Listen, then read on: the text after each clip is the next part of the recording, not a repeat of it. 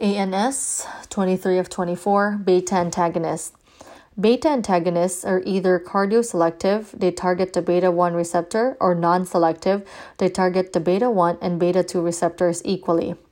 Beta-1 selective drugs, I have a mnemonic of MABAB.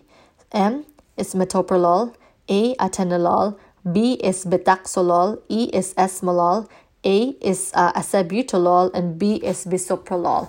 And if it's not on there, then it's going to be non-selective, okay? The non-selective are carvedilol, labetalol, nadolol, pindolol, propranolol, timolol. If it's not in the MABAB, then it is non-selective, okay?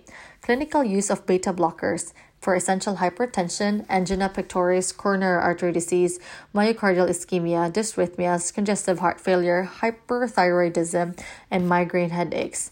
Key points. Beta-1 receptor antagonism reduces heart rate, inotropy, conduction velocity, and myocardial oxygen demand.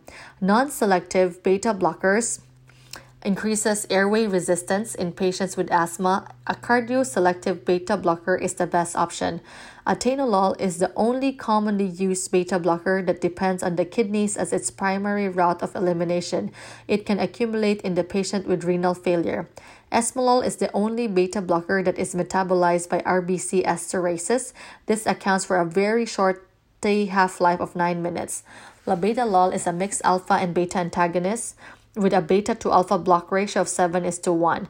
Carvedilol is a mixed alpha and beta antagonist with a beta to alpha block ratio of 10:1. Beta blocker overdose can be treated with glucagon, calcium, phosphodiesterase 3 inhibitors, epinephrine, isoproterenol, and or cardiac pacing. Preoperative beta blockade reduces the risk of cardiac morbidity and mortality. However, it may increase the risk of stroke, bradycardia, and hypotension.